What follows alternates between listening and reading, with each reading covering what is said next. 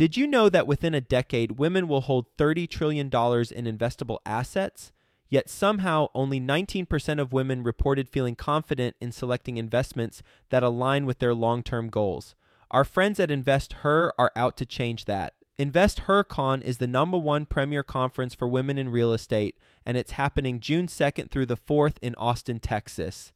InvestHerCon is not just another real estate conference. It's a transformational experience focused on real estate investing, business strategies, and self-care tactics, all designed to help women take control of their financial futures. Gain the knowledge and skills you need to grow your portfolio and build a sustainable business, all while connecting with over 500 women who are playing at the same level. To learn more and to get your tickets, visit InvestHerCon.com today and use the code 100BESTEVER to get $100 off your ticket. That's InvestHer, H-E-R, con.com, promo code 100BESTEVER to get $100 off your ticket. We've been in this environment, Joe, so long with cheap money, let's call it, and I think we've gotten so used to it, I'm afraid that a lot of people think it's going to be here forever. Best Ever listeners, before we get into today's episode and the interview with our Best Ever guests, I want to mention Fund That Flip, because Fund That Flip is an online lender that gives you fast, convenient access to really affordable money that you need for your flip project. So if you're doing residential flips, then the main thing I imagine that you're focused on, or the main two things, are the deal and the money. So if you've got the deal pipeline, but you need access to cash and you want to build a reputation within a group that will continue to invest their dollars into your deals, then go to fundthatflip.com/bestever. The founder of Fund That Flip is Matt Rodak, and he's actually one of my very first guests on the show. It's episode number 7. So if you have a chance, go check that out too. Familiarize yourself with Matt and what he's all about.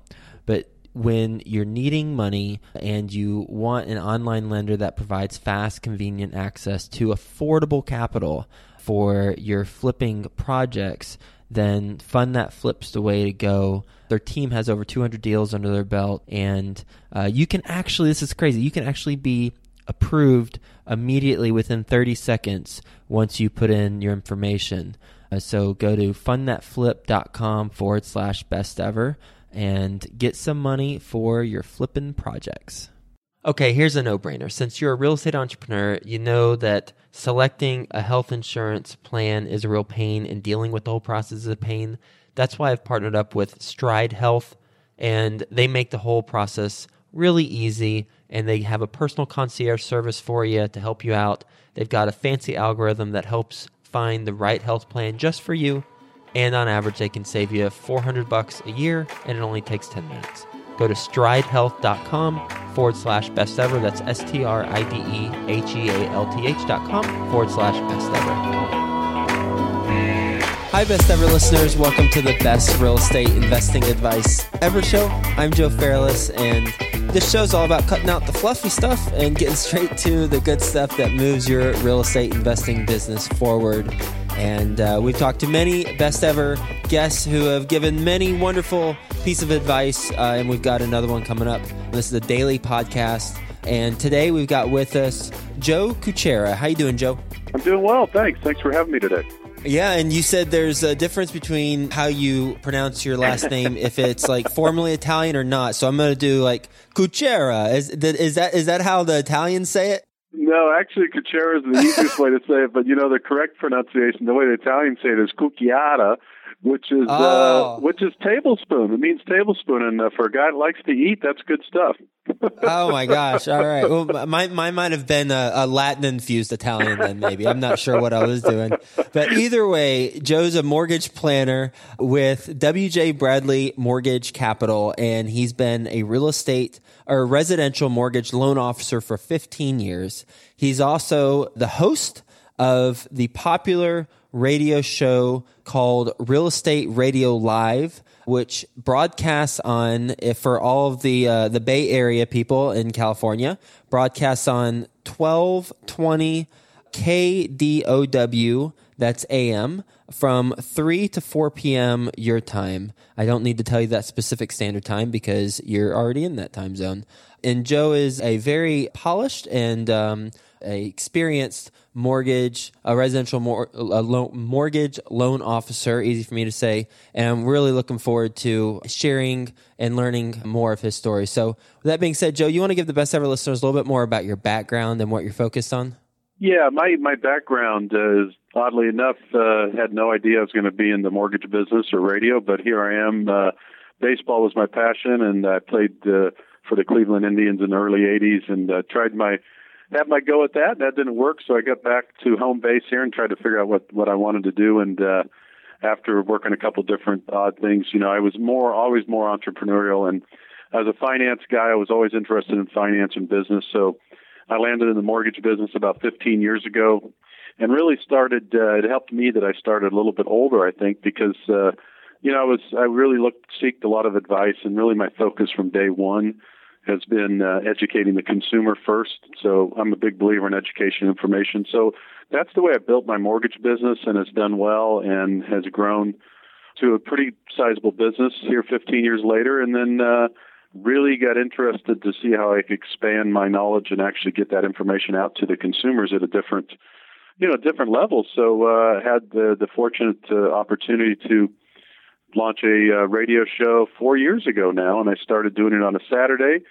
for an hour, and it went so well that the station offered me a 5-day a week. And so it's been 3 years now, Real Estate Radio Live. So I bring really the education information, Joe, to the consumer every day, and that's the focus. So our tagline is that, we want to provide consumers with as much education information as possible to help them make wise decisions in their real estate. And it's pretty simple. So we do that by having expert guests on, like yourself and other people, real estate agents, financial planners, CPAs, real estate attorneys, really all encompassing real estate. And so we educate the Bay Area here as much as we can in that respect.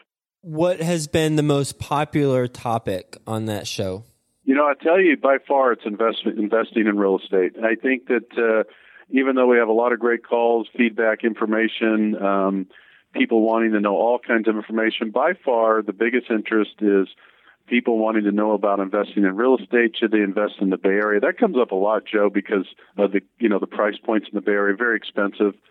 So I would say investment real estate in general, and then people looking to invest outside of California. Those are probably the two most popular topics.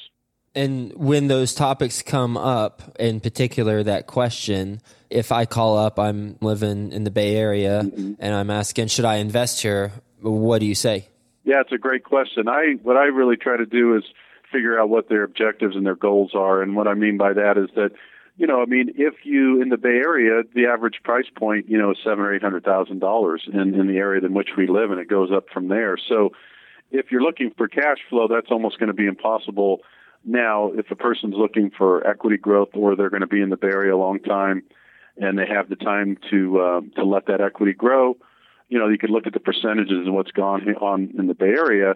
Because of the job market and the desirability to live here, we get a strong equity growth. There's a good pattern and history to that. But, so we'll go through that exercise. But if someone's purely looking for cash flow and they really want to try to get the return on their investment, then there's a lot we talk about outside of California, and even some areas of California, but specifically outside, that people could take advantage of some investment opportunities.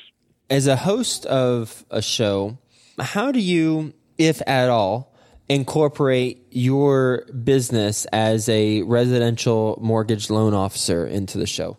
Yeah, that's a good question. On purpose, the show is, the tag, anything and everything real estate. So we focus a lot on real estate. I'll do market updates and I'll talk about mortgage. But, honestly, as much as I enjoy my business and have a great team of people that do the same and care for a lot of people, for the most part, mortgages are pretty boring. I say that. I do mortgages for a living, but honestly, you can only talk so much about them. People need them. They use them. There's great tax advantage. There's a great conversations about leveraging money, as you know better than anybody. But so the way I mix that in is I'll do interviews of a lot of different people in different aspects of real estate, but usually 2 or 3 days a week, I will encompass like what I would call a mortgage minute or mortgage update, giving people an idea about rates and where I think rates are going. and then also comparisons on different programs that come out and different ways to finance. Okay. Well, let's talk about that. If you were to do a mortgage minute, what would you say right now? Yeah, I think right now in the mortgage minute, I would say that for me, the isolated zero, the focus right now would be take advantage of the low cost of money right now because it won't last. And we've been in this environment, Joe, so long with cheap money, let's call it.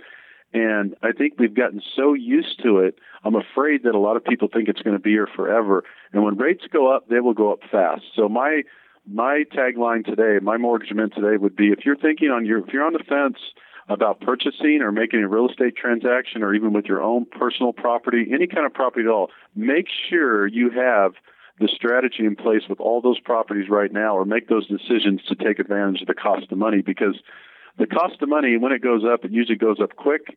And then, who knows what's going to happen after that. So that would be my minute. So we're closing out 2015. When do you think, if you look in the crystal ball, when do you think those rates will start going up? Because you said once they start going up, it's going to happen quickly. Yeah, I really think in the first or second quarter of next year would be my best guess. And when they go up, again, it's anybody's guess. Right now, I would say that, if we just talk about conforming money, which right now standard conforming, $417,000 is under 4% again. And, I could see that being 4.5 or 4 5/8. So I could see the rates, the 30-year money going up about at least 0.5% between now and the next 5 to 6 months. And again, that's my best guess. Of course, when the Fed decides to raise the prime, that doesn't have a direct correlation with mortgage-backed securities, but ultimately that will signal that the economy is doing a little bit better. And I think we could look forward to some higher rates in the next 5 to 6 months.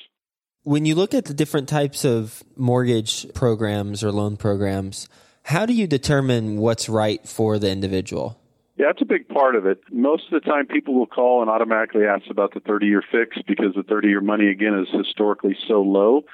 But what I'll do is through my program, I have a program called Mortgage Coach Edge, and I don't care who I talk to. I always send them an analysis, a visual analysis, which includes audio and video, taking them through the different options. And so before I even do that, though, we have a conversation about their goals of that property, whether it's a primary residence, second home, investment property, how long they're going to own it, what's their outlook.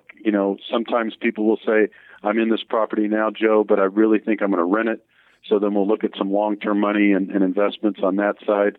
So really it's finding out what their goals are for that particular property because sometimes, a lower rate could be, could hamper someone even more than if you have the right program, to me, is just as important, if not more important than the lowest rate possible. When you look at your business, what percent is people who live in the property, so primary or owner occupant, and what percent is investors?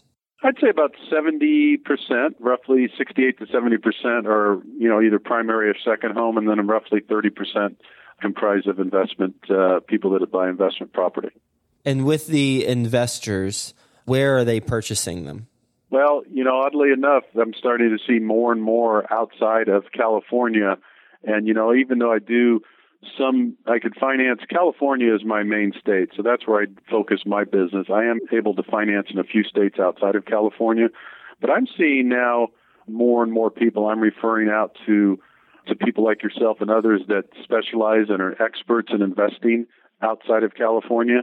And I would say, probably 15 or 20% now easily are looking to invest outside of California. And is there a particular city that they're landing in? It's across the board. Once I get out of California, again, I'm not the expert, but I'm seeing, people are looking into Texas, Florida, Ohio, and North Carolina. There's some even up North Dakota.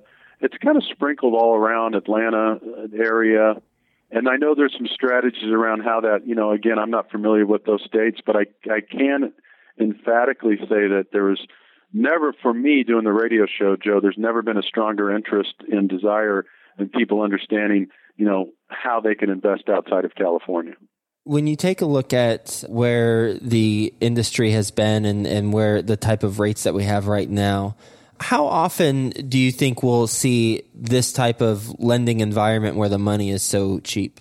I think it's going to go away soon. And again, my best guess would be the first or second quarter of next year. But when I say that, I don't mean to alarm people. When if we sit and look at it now, Joe, I bought my first property in 1986, and I had an adjustable interest rate at 12 or 13%. And so now when we're talking about 30-year money under 4%, and the likelihood that it could go up to, so let's call it 4.5 or so, in less than a year from now, that is still really, really reasonable, cheap money, historically speaking. So, we saw some all-time lows a couple of years ago, but now, again, I would read it. The rates are so low, money is so cheap, and, the analysis that I do all the time on a regular basis is the cost of waiting. And what I mean by that is, you could do an analysis on, the cost of an interest rate today, for instance, if it's less than 4%, and you're worried about paying a premium on a home versus waiting a year or so and not paying the premium on that home, but paying a higher interest rate. So the longer you hold that property and the longer you finance, those things catch up with you. What's something that you have noticed surprises people you come across when you're talking to them about your industry? Well, unfortunately, I think the thing that surprises and frustrates people the most, Joe, is the challenging aspect of financing. Ever since we had the mortgage meltdown in 7 and 8 and 9, that total reform, lenders swung to super conservative.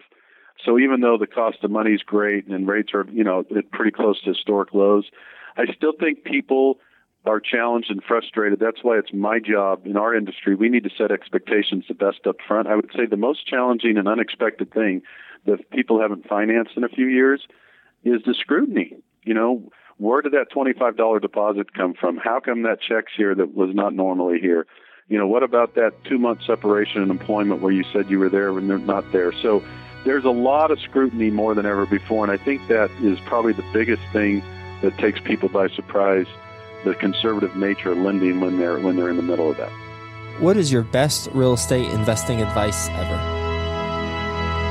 Yeah, that's a great question. For me, it's really clear. I would say that make sure you're with the right people and the right partners and the right advice. I've had a lot of success in real estate, and I've also had a couple of failures. And I could tell you emphatically the reason for those failures is because I got involved with the wrong people. It wasn't necessarily the wrong deal, but the wrong partners or the wrong people. So I would say really do your homework about who you're getting your education from, who you're getting your information from, and who you partner with. Well, let's dig in there. Can you give an example? You said there are a couple examples that or a couple of deals that didn't go right. Can you be specific around one of them?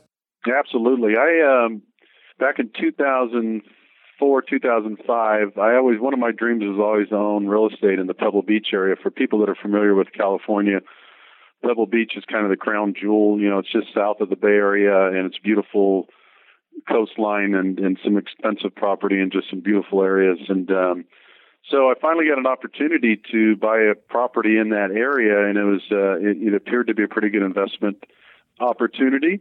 And it was brought to me by a realtor that I was pretty familiar with. And then he had another partner that he brought in, and they had done some of these before where they bought them as a partnership. And I thought that I did my due diligence. What I mean by that is I knew this real estate agent, but I didn't know him really well. But even more importantly, the other partner was a contractor, and this particular contractor happened to be on the Coastal Commission for Monterey County. So on surface, on the paper, without pulling credit and understanding, looking at doing a 5-year background, this appeared to be a pretty decent partnership. And the fact that he was so well connected politically, we could get stuff done in a challenging area. So I formed this partnership, and the deal we had was basically I'd come up with the money to purchase the place, the down payment, and then they would make the payments and start the construction on it. So we bought the property. Everything started on time. They started taking it apart, got it down to the studs, and then we found some problems that were unforeseen. And then they basically got scared and bailed out on me and left me holding the property because it was in my name. And then, I had to make the payments. They basically walked away. Even though we had a written contract, then when I hired an attorney and tried to go after him, I found out that the contractor that was supposedly had the great background did not have such a great background, and there was some problems legally that he had going against him. And I did not do a good enough job at understanding who I was developing a partnership with. And the biggest problem I had was I couldn't rent the property out. It'd be different if I could rent it out.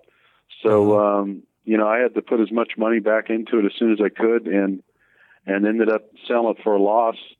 And that was a big mistake, probably the biggest mistake. And I would say that, again, the message for me was that it's not so much, I think the deal was fine. It was the people I got involved with in that deal. What type of due diligence on partners would you do now that you didn't do before?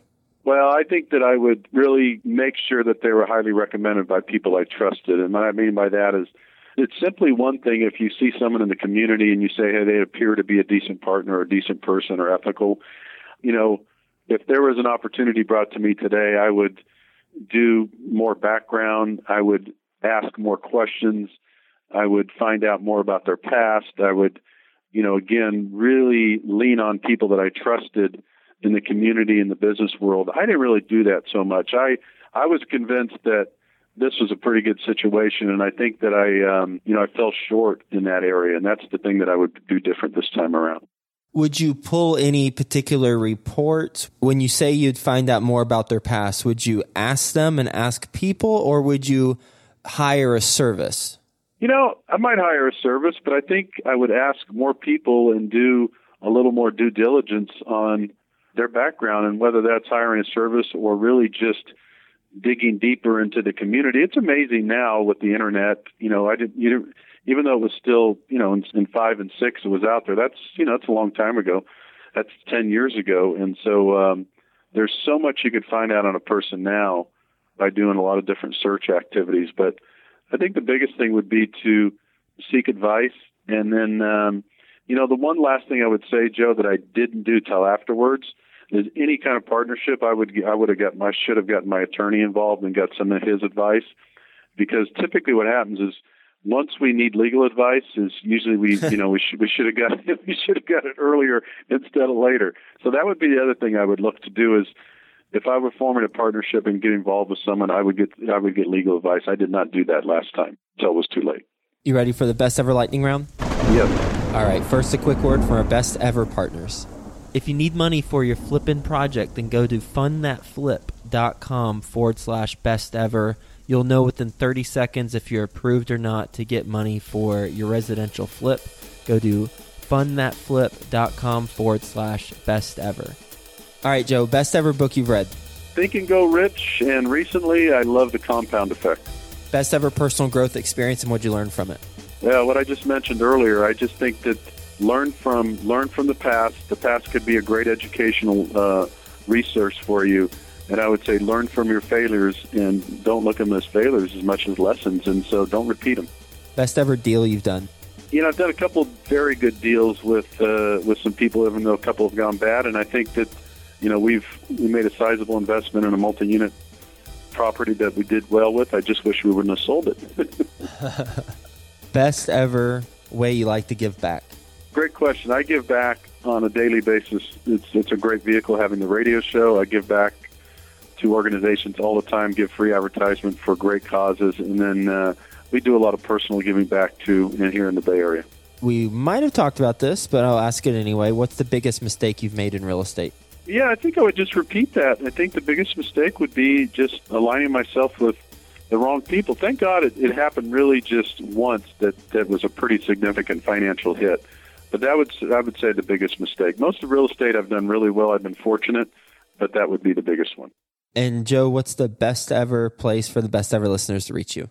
Yeah, they could find me at RERadiolive.com. That's RE as in real estate, radiolive.com.